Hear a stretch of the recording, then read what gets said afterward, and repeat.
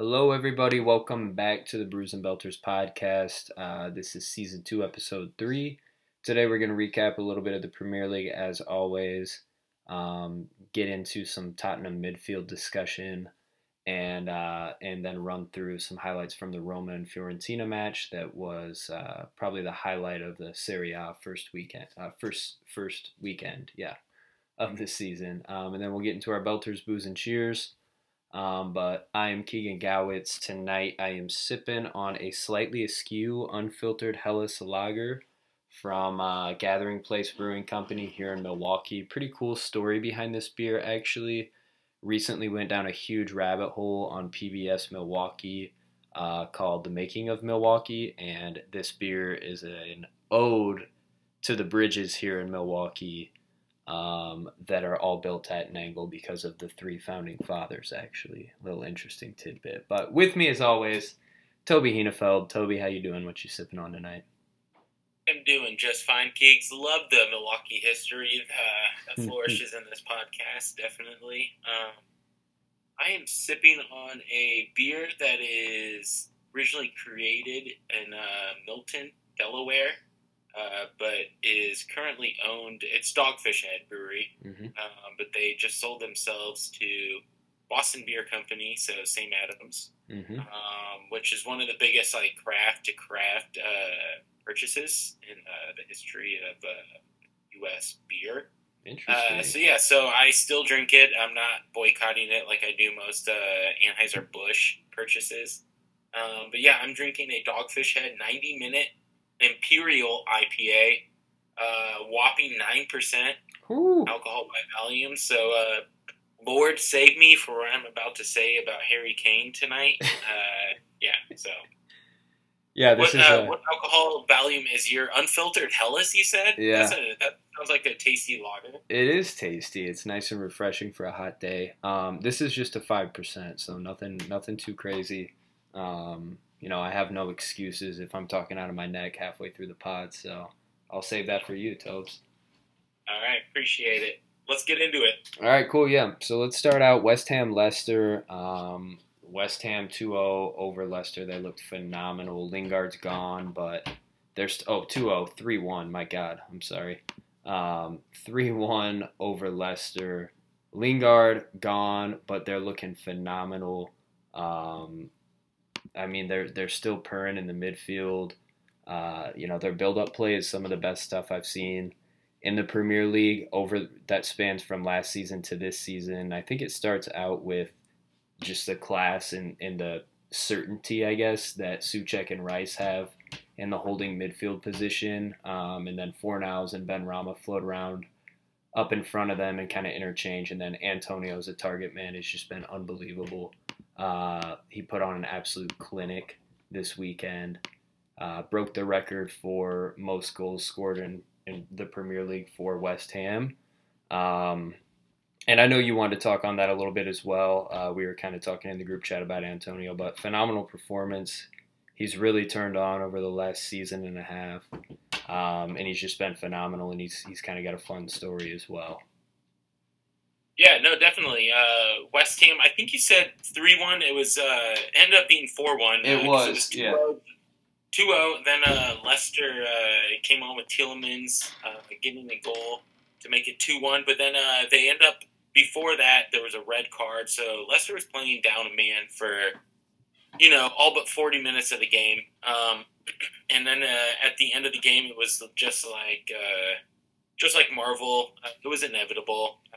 Comes to Antonio, he got his second and third goal of the season, became West Ham's all-time leading scorer. You could tell it meant something to him because he had already had a celebration planned out. So if anyone is on Twitter or any sort of social media, you can see West Ham's known for the bubbles. So of course it was that during the celebration, but it was him holding up a cardboard cutout of himself, which was awesome. I've never seen that before. And he lifted it over his head and then kissed it and then tossed it on the side. Said that was from Save the Last Dance in post-game on Sky Sports. He asked everyone, and Jamie Carragher had no idea what he was talking about. So it was especially funny because you could tell Mikkel was like from Save the Last Dance, and everyone was like, "Oh, haven't seen that in a while." Like, what the fuck? Like, why are you celebrating that? Like, I didn't even know what it was. Like, I'm like, dude, I know quite a bit of pop culture, and I have no idea what he's talking about. Did you see the celebration? Yeah, yeah, and he just tosses it at the end. Mm-hmm. He literally like he throws it in the air and like spikes it down, and then just walks back onto the pitch. Yeah. It's like he was like, in my head this was way cooler than it actually is, so I'm just gonna toss it now. But it was actually pretty cool. Everyone was laughing. The fans were going nuts. It was cool. So afterwards, they questioned the coach, who I love their coach, David Moyes. Like, he's a great coach. Yeah. And he gets everyone on that team for West Ham to buy into his system. Uh, they said something about, what do you think about that? And he's like, I'm not big into celebrations. You know that. That's literally all he said. It was the next question. So it was a good night for West Ham. It was a Monday night game in England. West Ham after this is top of table, 8 goals in 2 games. That's huge.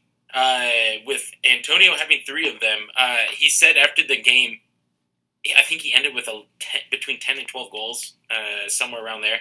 He said that he expected to do better than last season with 15 goals, but after starting out with 3 after 2 games, he's looking at 20. Like, he had the cocky, like, very charismatic personality of a striker that you want, especially at a team at West Ham that, like, I mean, they're the like little brothers of all the teams in that area.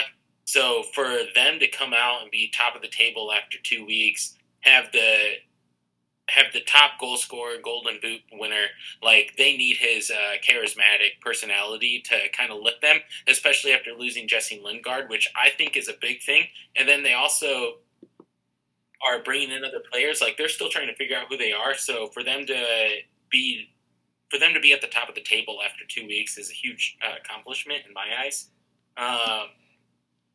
I do think that Leicester is still a really good team. Yeah. I think going man definitely threw them off, and then you can also see when they were down 2-1, Brendan Rodgers tried to chase the game, and he changed up the formation and kind of like he did previously, but them out when they were last season in the EPL or EFL.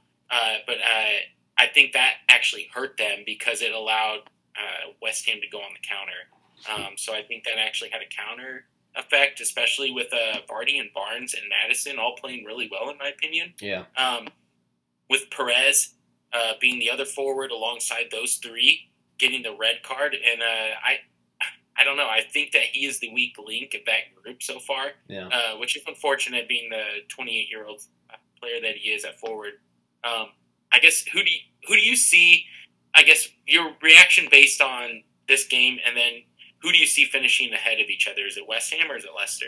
I mean, I think it's too early to tell. Thank you, by the way, for the score correction. I was a little disoriented trying to separate cat and dog in here, and I went from 2-1 to 3-1 to finally getting to the root of it at 4-1. I think it's hard to tell. Like you said, Rodgers kind of tried to come out and play a little bit more attacking, maybe hit him in the face, was something that they weren't expecting after going a man down. And I mean, just being a man down in general while playing defensive is hard enough, especially against a team who moves the ball as well as West Ham does. So Yonku made an uncharacteristic mistake in the back, basically gave the ball away to Antonio in his own box, who had the presence of mind to look up and find, I think it was Ben Rama for that goal. So, I mean, uncharacteristic errors, unfortunate red card early on, or 40th minute, so first half, they're playing a man down the entire second half. So, I don't know. I mean, like you said, I think everyone loves to see West Ham succeeding and doing well. I would love to see them. I feel the same about Leicester, though. I always want to see these two teams do well. I mean, West Ham are clicking, though, and Leicester, while they're good, they're still just kind of floating around the same place that they've always been. They've got the same players they've had for a few years. Vardy doesn't look like he's slowing down, but, I mean, he is aging. Reality is that he's aging, so... I don't know. I mean, I think both of them have every chance to finish top 5. But I do think it's a little too early to tell. In this form, I think, West Ham, if Antonio keeps playing the way that he does and Suchek and Rice keep providing that stability, I think they definitely have a shot at top four. So I think it's a little too early for me to actually choose a team, though, with confidence. Okay, good. Cop out. Let's go on to the next. Yeah, yeah. I do want to point out, though, we talked about Antonio and that kind of confidence that he has. He's 31 now. He seems to have really found himself in that position. And actually, I'm going to just skip ahead to my cheer because it is for him. One, for accomplishing what he did in becoming West Ham's leading Premier League goal scorer. But also, he's been with the club. He was loaned out a bunch. He's played a bunch of different positions for the club, from right back to right mid to right wing. And now at 31, 30 last season, he's really solidified himself as truly their number 9. And he actually switched his jersey number to number 9 this season to own it. Yeah. To go on with what you're saying. Right, and I think it goes in with what you were saying about just that confidence. Like, it feels like he has an identity now. He's not switching around different positions. He knows that he's going out and he's going to be their striker.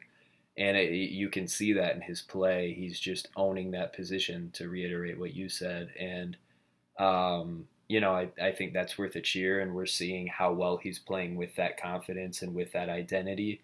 And he was unbelievable. I mean, it's not just scoring and setting up goals. He was doing everything. He was dropping back to midfield to receive the ball.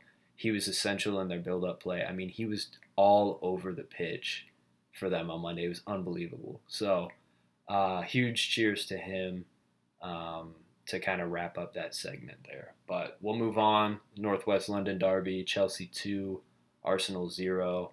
Lukaku debut, grabbed a goal early on, true Lukaku fashion, just bodying people, playing as kind of a holding, a ball retaining striker, and then passing it off and just getting into position, playing off the back shoulder of the defender, receives a ball in and just taps it in. Makes it look so easy, but there's so much movement and intelligence involved in that build-up, and that's just what he does so well. He's so fucking well-rounded. It's unbelievable. Just always making smart runs, always timing them right. You hear pundits talk about him and why he's so good. Obviously, the physicality mixed with speed, mixed with touch is essential.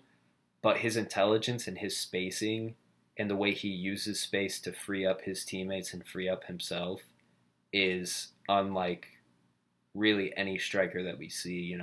You can compare him from his physical characteristics and striking ability to a Lewandowski or a Benzema or whatever it might be, but just his movement and the way that he works off of his teammates is like unparalleled. It's unmatched. So awesome to see him score in his debut so early on. Teammates were loving it. And then, the second goal, Havertz battling on the sideline to win it, plays it out to Mount. They switch it over to Reece James, and he scores a belter to make it 2-0. And I mean, Chelsea just looked phenomenal. Arsenal just looked scattered, lost. Arsenal look like Arsenal. Like, honestly, I don't mean that in a bad way, but I'm going to declare them dead right now.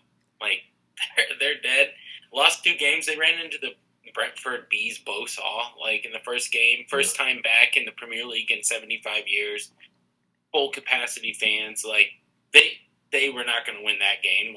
On a Friday night, very Premier League kickoff. That was nuts for them to be in there and then for them to play. So it is bad luck. Chelsea, in my opinion, top team in the league. Mm-hmm. But yeah, coming up, they have City this weekend. Okay, there you go. Have at it. Norwich. Norwich is, in my opinion, is way underrated compared to where they're at currently. Yeah, I actually think that'll be a really interesting matchup there. Yeah, no, definitely. Yeah. That's on the list. They play Burnley after that, and then Tottenham in another derby. So, between City, Norwich, Burnley, Tottenham, they have maybe one win. Maybe. Yeah. Maybe. They could lose all those, and then that would be 6 straight losses. I don't think that'll happen. I think they'll tie and maybe win 1 game. So, but there's a lot of points being dropped in your first 6 games of the season. Yeah. So I mean, And it's the same old Arsenal, same old Arteta. You know, he looks somewhat lost, blaming it on injuries thus far. You know, he doesn't have all of his players. I'll give it to him. right, Odegaard's coming back. Escapoleta is coming, or not? Excuse me, not Escapoleta, but Lacazette is coming back. Hasn't been Aubameyang, playing. Yeah, what's crazy is he wants out, and they're not playing him. Why don't you just get rid of him if you're not going to play him and right, he wants out? Like, right, I don't know what's going on with Arsenal. I love it. Like, I yeah, wish both these teams would have sucked on Saturday or Sunday, whatever day they played. The only thing that was most upsetting, the main thing that was most upsetting was Christian Pulisic has COVID after being vaccinated and whatnot. So it still sucks. But I guess, Keegan, to take all this and kind of bow tie it up, do you think Chelsea is the favorite? You know, they beat Arsenal, who is arguably you would have to say Arsenal's like a top 10 team. You know, I kind of picture them with Everton. But I do think that when you play Chelsea and your Arsenal, that you kind of rise to the occasion, and Chelsea still put them in their place. Do you think Chelsea, like, that's a good win for them beating Arsenal? Do you yeah. think they're the top of the Premier League right now after 2 weeks? Yeah, I mean, I think no matter what, a derby win's a good win. Also, just a disclaimer for our Everton followers: I would not put Everton and Arsenal at the same level right now. Maybe historically, not even historically, because Arsenal historically are a lot better than where they're at now. But you get the point.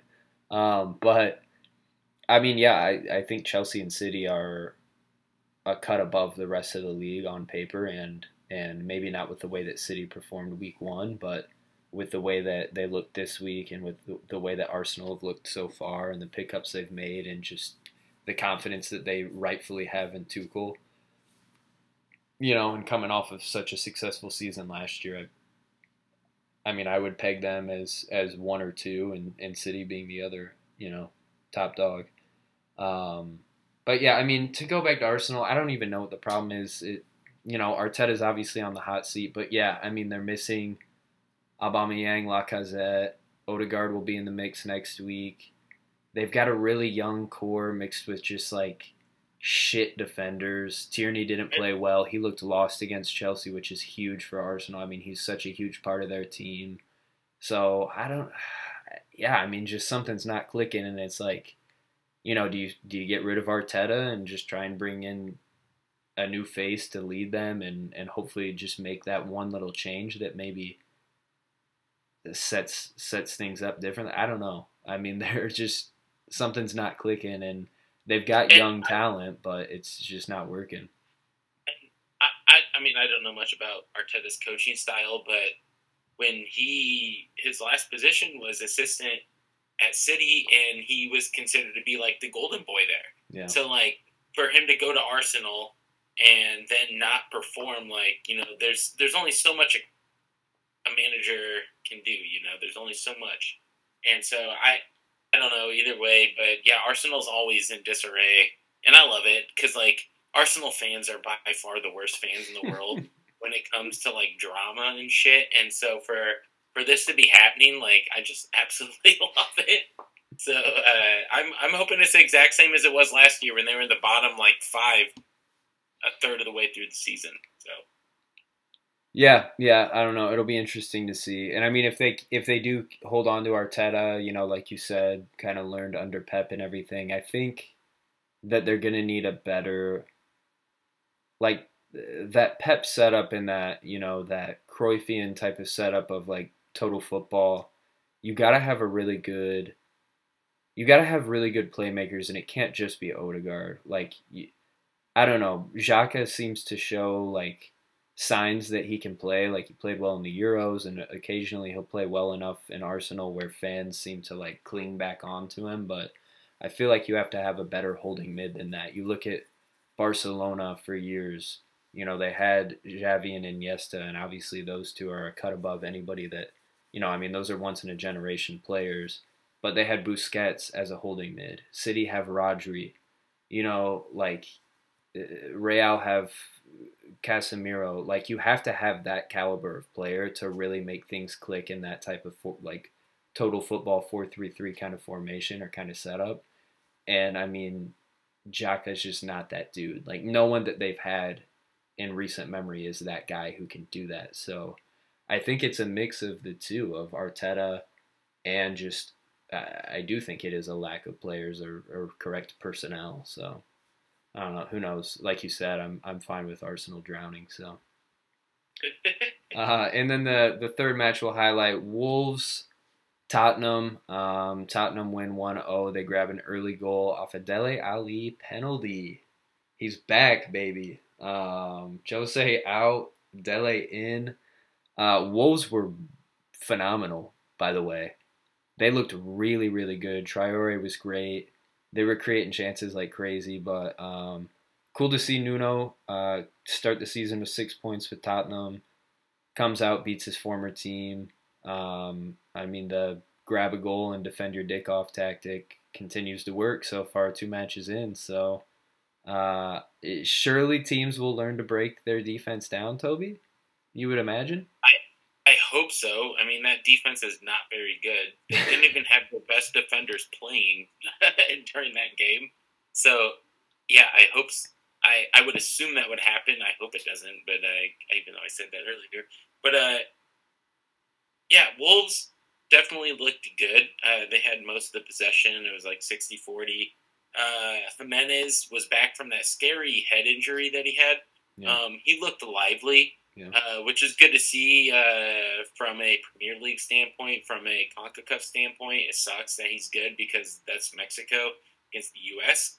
And then Adama Traore, dude, that dude was beefing on the left side the entire game. And he was going against Tanganga, and he was going against everyone in the midfield that they were throwing at him, and then forwards as well. And he just continually torched the left side of the pitch the entire game that he was in. He has no finishing abilities and no real, crossing abilities, but one-on-one, just taking dudes on and powerhousing them, he was a cut above the rest. I don't know, he's being kind of linked to Tottenham on, they're talking about him being on loan for 40 mil right now. That's a large sum of money for a loan. But I kind of felt like after that game, I'm like, I'd rather have him on my team than have to guard him. Is that kind of how you feel? Because I feel like he could torch Liverpool, he could torch City, because that right side of Liverpool, you only have, that's not Trent, so that would be, what's his name, the Scottish guy. So Robbo, yeah. No, left side would be Trent because that'd be right back, and then Robbo on the other side. But yeah. I mean, regardless, very few right backs can keep up with him pace wise. And like you mentioned, he doesn't really have that finishing touch. He's not a super great crosser. There was an opportunity early on where he beat a guy to the touchline, just outside the box, and he's dribbling along the out of bounds line, and he sends one on the ground into the center. And I feel like that's where he's most deadly, where he doesn't have to send in a cross from outside the box. It's just that ball played in flat along the ground from within the box where he's really, really deadly. But yeah, I mean, no matter what, he's dangerous. He just pokes holes in defenses, and all it takes is him getting that last ball right one time and a striker burying it, and that could be potentially the difference in a match. I mean, in this case, he supplies one good ball in. Wolves finish it, and instead of 3 points, they're splitting one each. So no matter what, he's dangerous. I don't know though. I mean, 40 mil just for a loan. I don't know. I don't know if I'd want that or not. You only gotta defend him twice a year. Yeah, exactly. So, but the two dudes that were defending him was Højbjerg and then also Oliver Skipp. And both of those guys look good, especially Skipp. This is two straight games that he has looked good. And he's played the full 90 minutes. I think eventually Nuno wants to go to 3 at the back and then just have wing backs, especially with that Brian Gill, the 18-year-old Spanish player that they got. I expect him to play on the left side. He's a left footer that cuts in on right, but still plays on his left foot. which is kind of deadly. And then there's also he could play the right side as well, so we can play some wing back positions. Um, so I mean that's all dictated on how good you are defensively up the center. And right now, Eric Dyer and then Davidson Sanchez both look very good. Yeah. Which last year, both of those guys were victimized. Like, people forget Davidson Sanchez was a meme for a while there. Like, he did not look very good. And then always Eric Dyer's never looked decent or never looked great, but he's always somehow squeaked onto the English national team. Like, I don't know. Like, so they have a lot going on in the midfield and then also in the back of the lineup, center-wise, that I expect them to still look to address in the next week or so. No hints for upcoming rumors. But I guess if I had to compare this to last year, I think Tottenham would have lost this game last year or would have given up a goal and it would have been 1-1 draw. That's where I think the mental fortitude and the strength of the team, especially under Nuno, has come in, where they're willing to go 1-0 and just defend their dicks off, like we were saying earlier. Like they're willing to do that, and I didn't see that last year. Like I didn't see that heart. But that's something that is awesome to see. A couple other things I really like is Dele got his first goal. He's looking good at midfield. Fun just to see him back in too, just getting minutes. Exactly. But with that being said, someone that's losing all the minutes is Ndombele and Tanguy. I know you love him, like especially at his time when he was in France. Like, do you? I mean, with Dele playing as well as he is, and then them bringing in maybe someone or getting other people like Lo Celso back full time, like, do you think it's his time to go from Tottenham and like go somewhere else? It just depends what Nuno's committed to. I mean, like you mentioned, I think Skip looked really good. Højbjerg is going to be in every match, every minute. So I mean, if he's committed to Dele and if he sees something in Dele, and Skip, obviously, then I don't think Ndombele is going to get a ton of playing time. I don't think he's a guy who should come in every other match from the 70th minute on. I think he's too talented for that. But again, you want to keep depth too. We talked last season about how important depth is in the Premier League, and I don't know. I'm curious to see what they'll do with him. There's rumors as well, if they do end up selling Kane or if they sell Sissoko. There's rumors of them picking up Aouar. I would love to see those two link up again, and Ndombele and Aouar from when they were both at Lyon together. So, I don't know. I mean, if there's room for him in the team, I would love to see it. Bergwijn's played really well so far, and Mora has looked good as well. And Ndombele would probably play further up in the Christmas tree, like in one of those two attacking mid type of positions, rather than back where Skip, Højbjerg, and Dele have been playing. So, I mean, I think that I don't necessarily think they have to get rid of him. I just want to see when he is fit, because I don't think he's totally fit right now, which is part of it.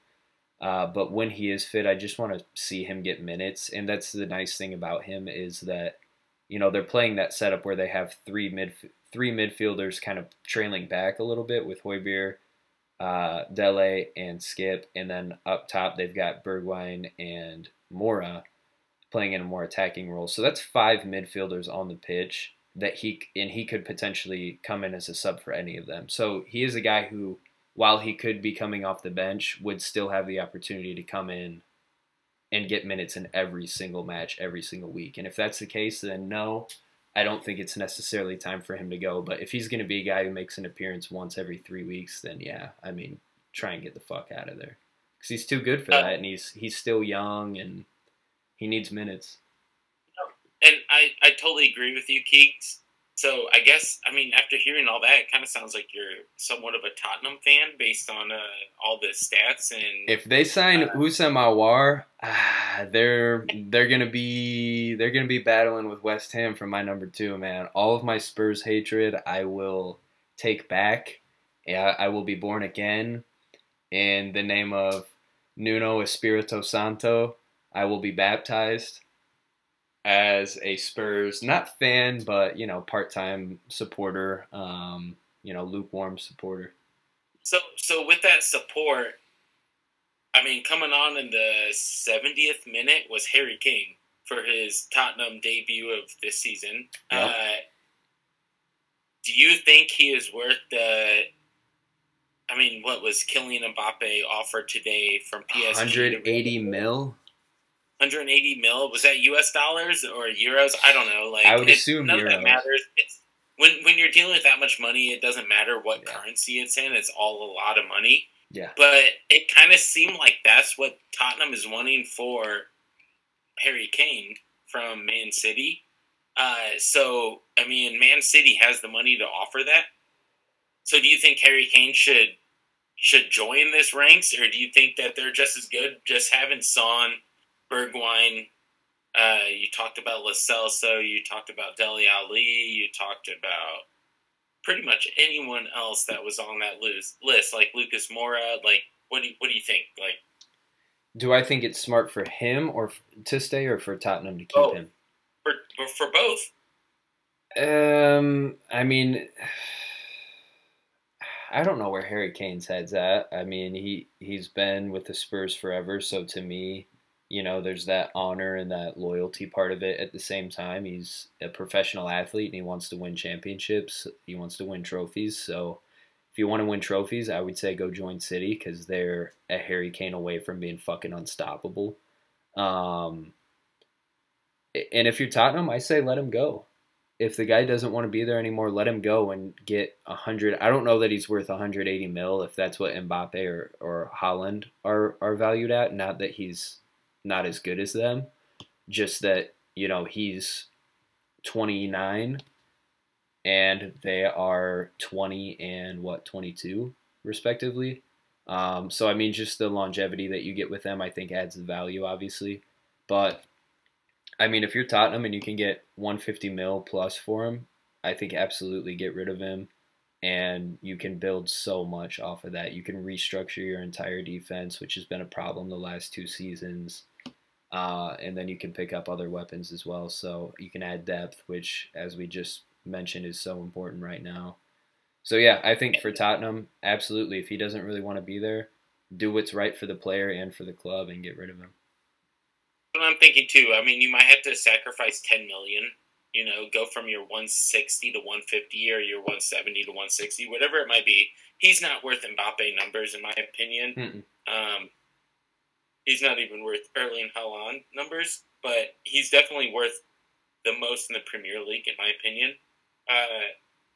And so for them to get that would be huge. Like, to put it in consideration, like Chelsea, Romelu Lukaku came for 120, 130. I forget the actual number. Right around. But it was around there.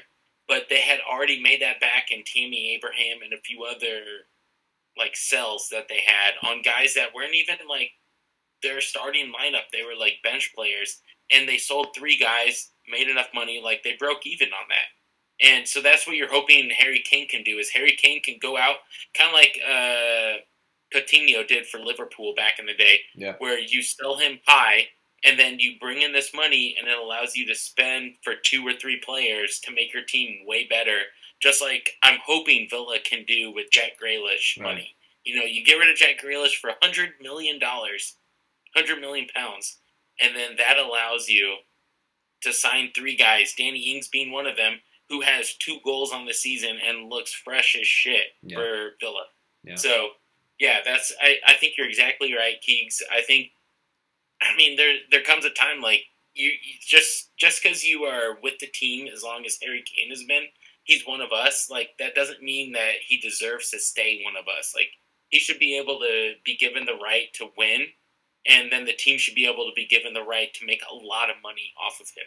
It's a win-win for everyone, in my opinion. Right, and it's like you mentioned last season with Grealish, the way they handled that, him leaving, let him go and pursue his individual goals with another team and let the team, benefit from what he's provided.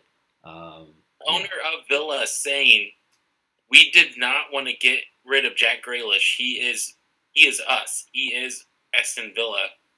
But if a team that was in the Champions League came knocking at 100 million break-even point, we would offer him the contract. Yeah. And Man City offered that amount. They got Jack Grealish. They got him. They got Jack Grealish. So yeah, and I think that's how it should work. And Kane has provided so much for Tottenham. I don't think there should be any hard feelings. Of course, there will be some fans who lose their lid over it, but I don't think there should be hard feelings there. I mean, it's the nature of the sport. It's the nature of professional sports. What a 9% alcohol beer does, it makes me talk myself into allowing Harry Kane to leave Tottenham, and for me to tell everyone that Chelsea does good business. Like, they want someone, they go get them. It sucks to hear that, but they do. Yeah. They wanted Lukaku. Who else wanted Lukaku? No one, because Chelsea went and got him. You know, within a week of when the rumors came out, within a week he was Chelsea signed. Signed, sealed, and delivered. Yeah. They get what they want when they want. Like, they run good business. Yeah. They also loan out everyone. So true. So some other scores from the weekend. Liverpool beat Burnley 2-0. Palace and Brentford tied 0-0. Aston Villa 2-0 over Newcastle. Villa looked great. We mentioned Danny Ings grabbed another goal. El Ghazi had a great penalty kick. He very rarely misses from the spot. Leeds and Everton drew 2-2. Damari Gray with his first goal for Everton, and Dominic Calvert-Lewin scored his second goal this season. Brighton won 2-0 over Watford. Brighton is staying hot. Maupay and Duff with goals there. City with a big 5-0 win over Norwich. First goal was an own goal. Jack Grealish with his first Manchester City goal, which came as an absolute shock to him. Ball in, just kind of deflected off of his knee and went in, but a goal's a goal. And then Laporte. Them calves guide those knees. Them calves, baby. And then Laporte, Sterling, and Mahrez scored as well. And then United and Southampton drew 1-1. Greenwood goal set up by little Pogba and Bruno 1-2. Pogba's fifth assist in 2 matches for United. Tobes, any thoughts on those matches? 2 things. Bruno Fernandes thoughts with Mason Greenwood. So Bruno Fernandes has 3 goals. Mason Greenwood has 2 on the season. Man United, points-wise, standing-wise, whatever, goal-scoring-wise, definitely top of the list. What do you expect from them this year? The word that pops to mind is inconsistency based after these, first 2 weeks and based on last season and even the season before. We see them win 5-0 week 1, and then they come out and draw 1-1 against Southampton. And I think it's the same old story. I mean, I'm still not sold on Ale. I've never been sold on Ale. I think they've got players, but, some weeks they're there, some weeks they're not. And I just think that they're very, very inconsistent. But they have the quality to keep them up in the top 5 race for the entire season. Exactly. That's what I was going to say. They're going to be fun this season. Like, they're going to win games, they're going to lose games, but they definitely have talent. And they haven't even shown us that talent. And I think United in the next week will probably sign 1 player, maybe 2 more players that will get starting time this season. They're not going to be signing 18-year-olds to kind of stash them away. I think they're going to actually get 1 or 2 more players that will actually be competing for midfield positions and maybe forward positions as well. And then they're going to get healthy, so they have a lot going on. The other team this week that really impressed me was Everton. They have such a simple system, and that's kind of what I wanted to just bring up really quickly with you, is how they literally are just banging the outsides and just hammering it inside. They're literally telling DCL, who has, I think, 2 goals on the season in the Premier League, and I think he just bagged 1 today as well. I could be mistaken. But they're pretty much telling Richarlison and everyone else on the outside to just hammer it and then just get it inside. And James, everyone else, Like they're all buying into it, and they actually look good right now. Yeah, they're fun to watch. I mean, I can't help but kind of root for Everton. They've got some players that you really enjoy watching, and like you said, it's simple. Get it into DCL, who's become an amazing target man in the middle. He's always in a dangerous space near the 6 yard box. Great header of the ball, great at winning balls on the ground. Him and Richarlison play really well off each other. And then, yeah, I mean, you send a ball in, and then you've got James there to pick it up on the edge of the box, or, their other midfielders. So, yeah, they've been fun to watch. I think Damari Gray was a great pickup by them. Really fun player to watch. Exciting, quick, can make things happen and provide good delivery as well to DCL. So, moving on to Serie A, pretty low key week. Not a lot of star-studded matchups, but Roma Fiorentina was an interesting one. 2 red cards, 3 yellow cards, and Tammy Abraham put on a clinic in his debut. Um, Started out drawing Fiorentina's keeper out, drawing the foul. Got their keeper a red card in the 19th minute. 27th minute, gets the ball on the left side of the box, cuts in, sets up Mkhitaryan for their first goal. Very back and forth for the rest of the half. Fiorentina actually put up a really good fight being a man down. They had a ton of chances. Early second half, Nicolo Zaniolo, star boy midfielder from Roma, gets his second yellow and is sent off. He had played pretty well, but he's known for kind of having a hot temper, and he had a foul early on, and then kind of just a not a brutal foul from the back, but it was a foul, and he had no chance to play the ball, so he got a second yellow. But it is good to see him back and healthy. He's super talented.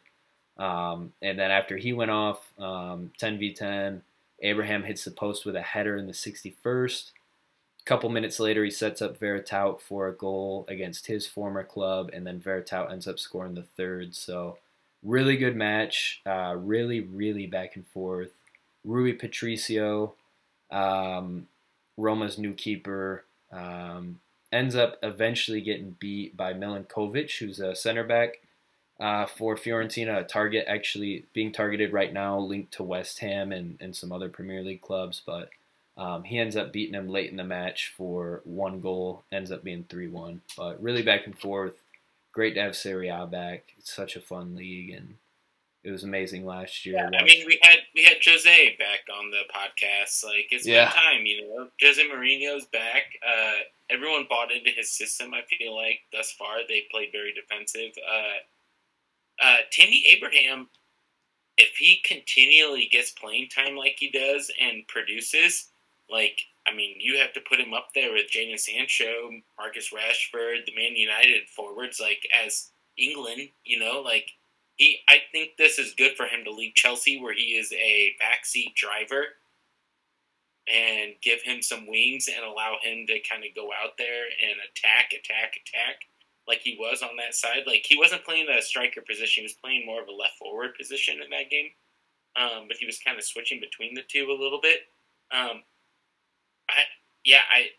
I hope he performs really well. He got that nice haircut. Like he looks good out there.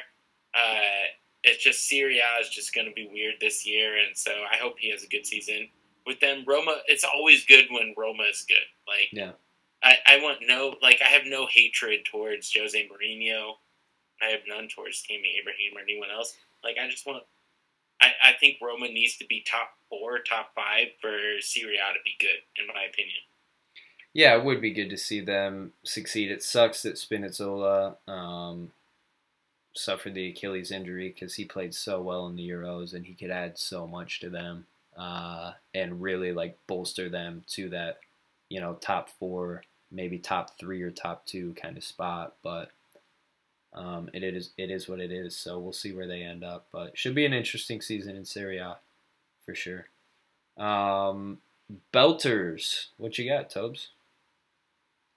Belters, I needed your help on this one, but I got Danny Ings, Villa, not Southampton. Danny Ings, bicycle goal in stoppage time off a gorilla throw-in.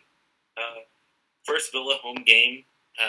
What a way to say hello to the crowd with his. It was it was hit hard and it was on a bicycle, that's especially impressive. Yeah. Like, the dude just never ceases to impress me based on his injuries, based on his teams he's played for. Like, he's just a good all around player, and I love that he's playing for Aston Villa, like such a core team historically for Premier League, and for him to be producing for them is awesome. Yeah, it was a great goal.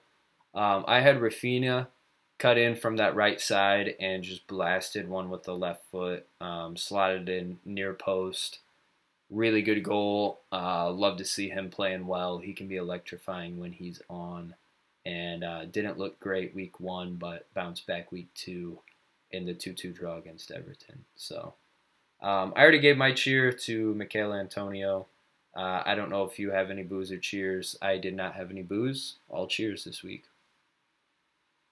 Love the positivity. I had one cheer.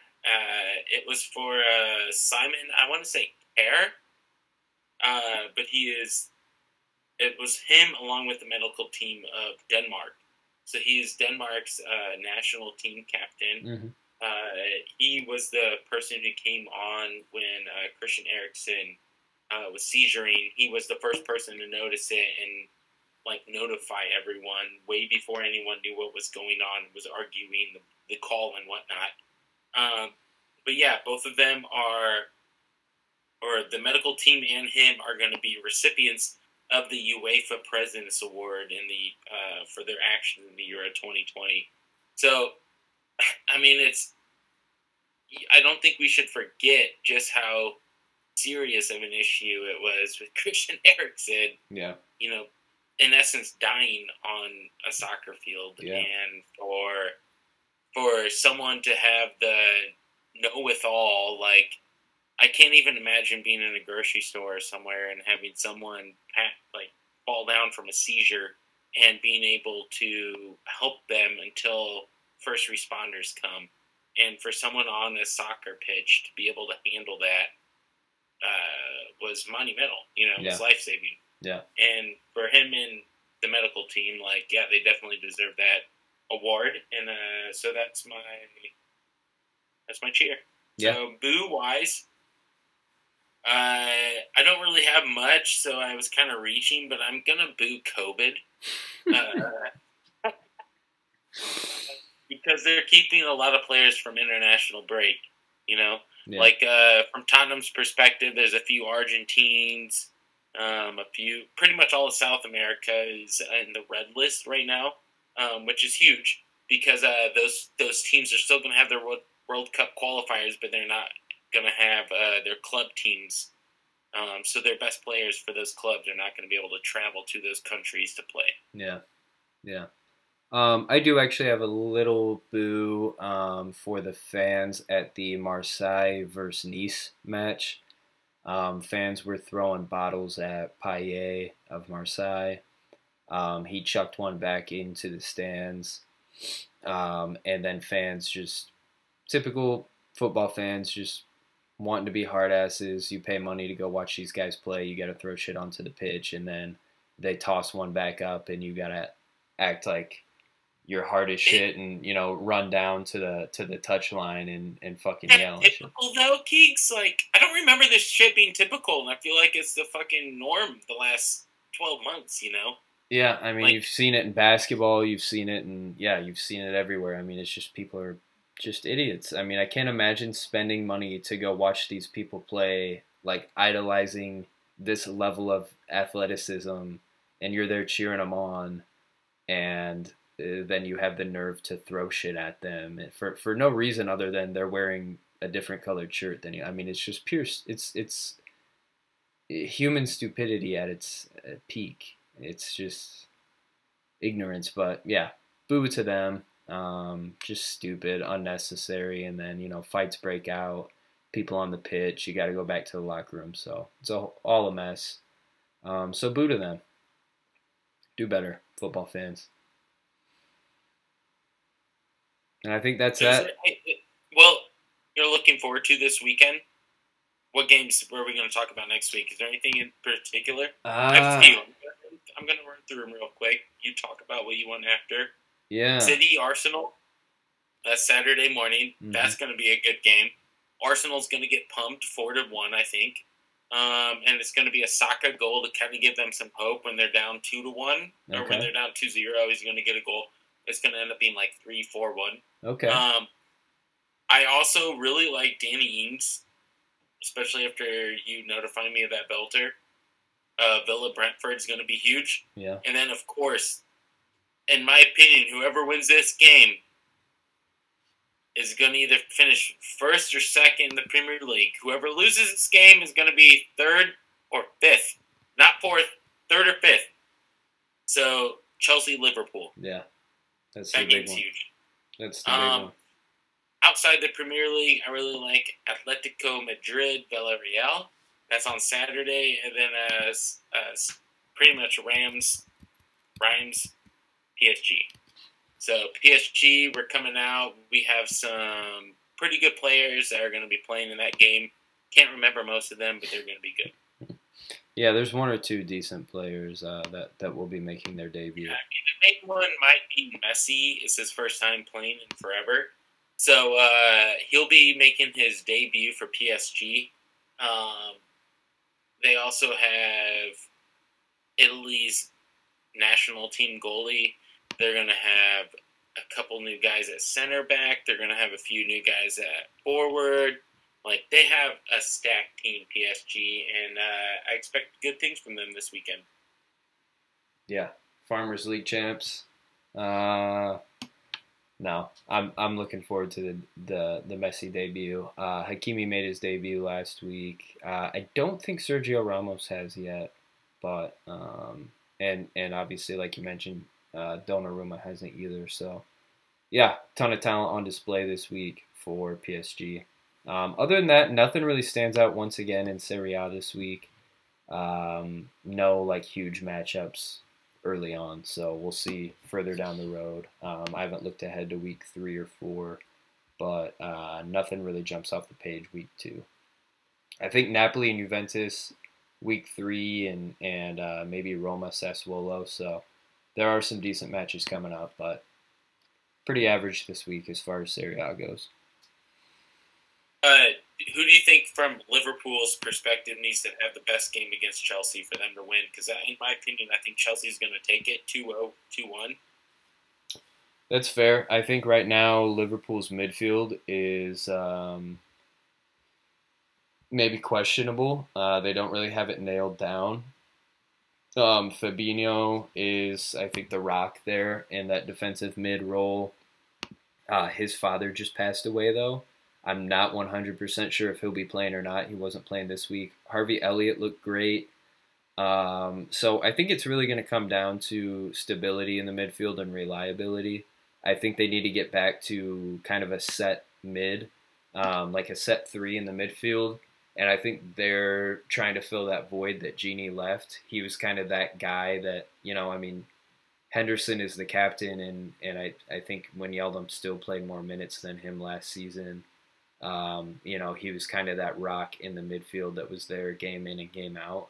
So I think they need to figure out who that 3 will be, whether that's Naby Keita, Thiago, and Fabinho, or whatever it might be. I personally would like to see Fabinho at defensive mid, Thiago, and then either Henderson or maybe Keita or I don't know. I mean, I really like Curtis Jones as well, but I think the midfield will kind of decide that match.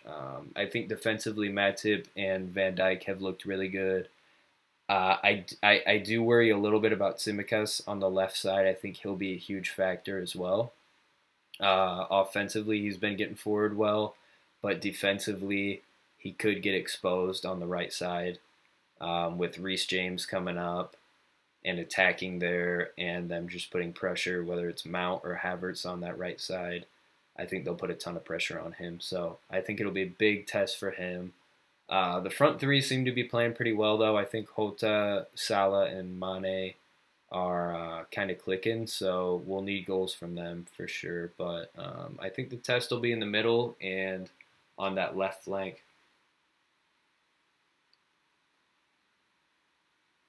I definitely agree with you. I think Diego. I say Jota, but evidently it's Jota. But I agree that if he gets the goal, Liverpool win. I sound bad saying this, but I don't expect much from Mo Salah anymore. Like, No? I don't know what's wrong with him, but I just don't expect anything from him anymore. Like, I'm not even, like, when he gets the ball at his feet, I'm not even, like, scared when he's going against my defenders. But I think Jota's kind of the difference at forward right now for Liverpool. And I think they kind of, depending on how he plays, is depending on how they'll play against Chelsea, is kind of how I see it. I think that's the thing too. I don't think a lot of people realized Firmino, 2 seasons ago when they were really clicking, the season they won the Champions League. So much of that was Mane and Salah scoring. Wait, I'm sorry, Keegan, to cut you off, but that was with an asterisk because that was with COVID. But go ahead. No, they won the Premier League with COVID. Champions League was pre-COVID. It was against your beloved Hotspurs. But they don't remember that. That season they were really clicking, and Mane and Salah scored most of the goals, but Firmino was kind of the catalyst there in the middle. And I think it's a changing of the guard where Firmino will still come in and get minutes, but I wouldn't even mind seeing him drop back to a midfield role actually, but I do think Jota is now, or Jota, however you want to pronounce it, is now that. I think he's now playing that role, and the spotlight's on him a little bit more because he scores more than Firmino. But I think he's kind of the glue that makes that stick in the middle. And so I think that will be really big moving forward. But I do think Salah's still as dangerous as ever. He's scored some great goals against Chelsea in the past, so we'll see. But with that, do you have any you got any closing thoughts, or does that kind of wrap us up for this week, Topes? That wraps it up this week. One love. One love. Get vaccinated, please. Get vaccinated, folks. Thank you for listening. Peace. Cheers. Cheers.